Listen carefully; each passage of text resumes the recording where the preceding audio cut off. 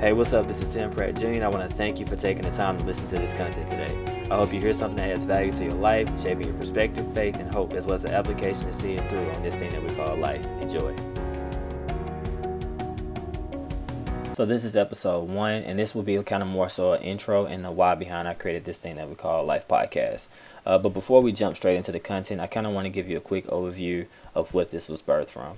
So I've been blogging for about 2.5 years now, and maybe in the last 6 months, I've probably been more consistent than I've ever been, and that's because I've made a shift to focus strictly on this theme or topic, whatever you want to call it.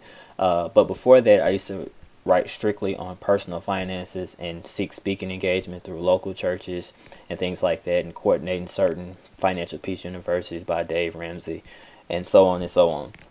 But I've started to become very restricted because as I was growing in my faith and growing in other areas, I was like, man, life is multifaceted, and that's kind of what we're getting into today. And that's one thing that I feel like people need to understand, that life is multifaceted, and it consists of many interrelated domains such as spiritual, finances, vocational, health, social, and so on. And if you ever get a chance to read Michael Hyatt's book, one of my favorite people to study, Best Year Ever, he states that there are 10 areas and goes on to explain why every domain matters because each one affects all the others. For example, your physical condition impacts your health and so on, meaning you have to give each one the appropriate attention if you want to experience progress in life. Therefore, in some shape, form, or fashion, finding your purpose will impact at least one of these domains, and that's why it's so important to basically take the time to cultivate and live a purpose-driven life, as Rick Warren said. So question, how do you find your purpose? There's plenty of books, plenty of material out there, but one thing that I came across a few months ago is something by John C. Maxwell where he talked about talents and passions can lead to purpose. So basically, in other words, what he was saying was people are passionate about what they are not good at. Also, people are good at something but don't have the passion. Therefore, it's not either or, it's both and. So let's say, for instance, you take a sheet of paper and you divide it down the middle, and on one side you put what are you passionate about, and on the other side you put what are you talented at. So for me, like, I'm passionate about helping people win, just cultivating people and things like that. And then on the other side, I feel that I'm talented at leadership skills, analytical skills, and so on. And please understand that this is going to take some time. Like, I'm still working on it. Matter of fact, I was just talking to my wife the other day. We were laying up in bed, and I was telling her, I was like, man, I'm almost 2 years into project management, and it's truly a position of influence. And I was just, we were talking about things that we want to do outside of this, but now I'm starting to zone in, kind of using this John C. Maxwell perspective, and say, oh man, it's some of these skills I can use in ministry. It's some of these skills that I can use in trying to help create and develop mentorship programs and work with her, as she's in the process of finishing her counseling, master's in counseling. And so what I'm basically getting to is that we're still learning. Like, you're going to have to wrestle with this, but don't be afraid to talk to people that are a little bit ahead of you.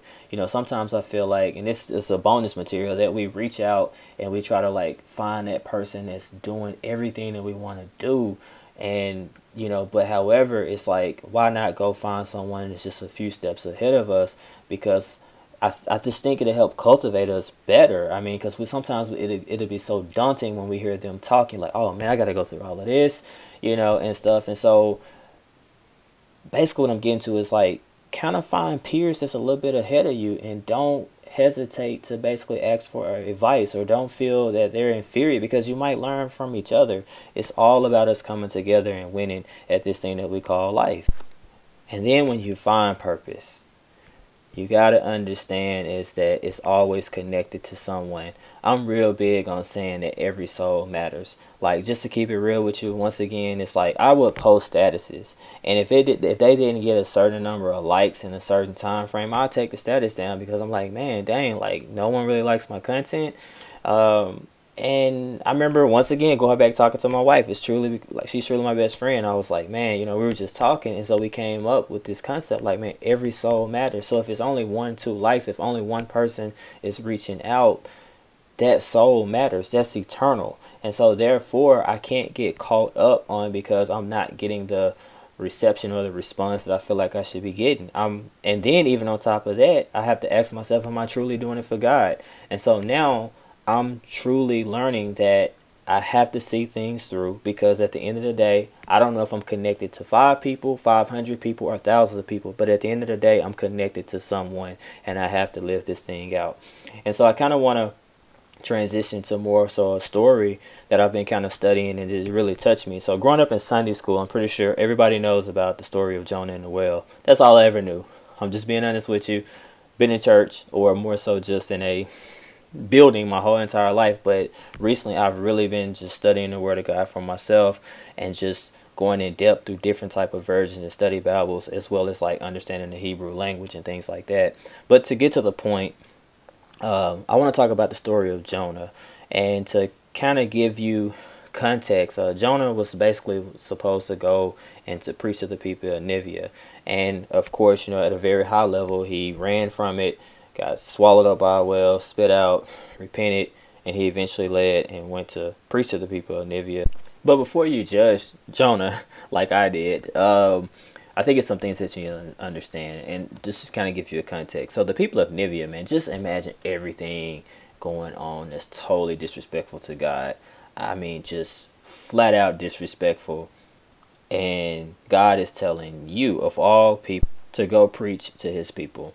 And so what we understand is that if you go read that book, is in the first 2 verses, God gave him purpose.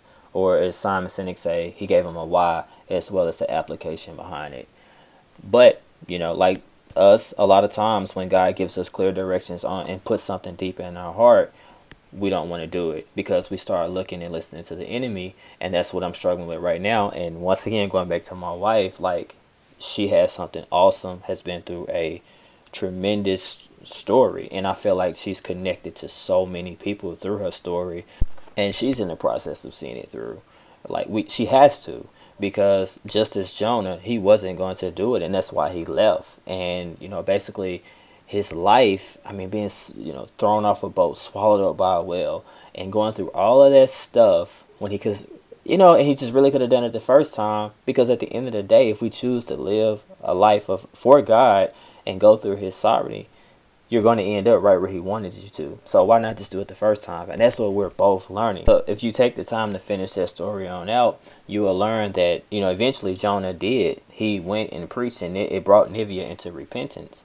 And of course, we can get into grace and all that type of stuff, but that's another topic. But what I'm basically trying to demonstrate is that if Jonah would have never done it, like, let me replace Jonah's name with me.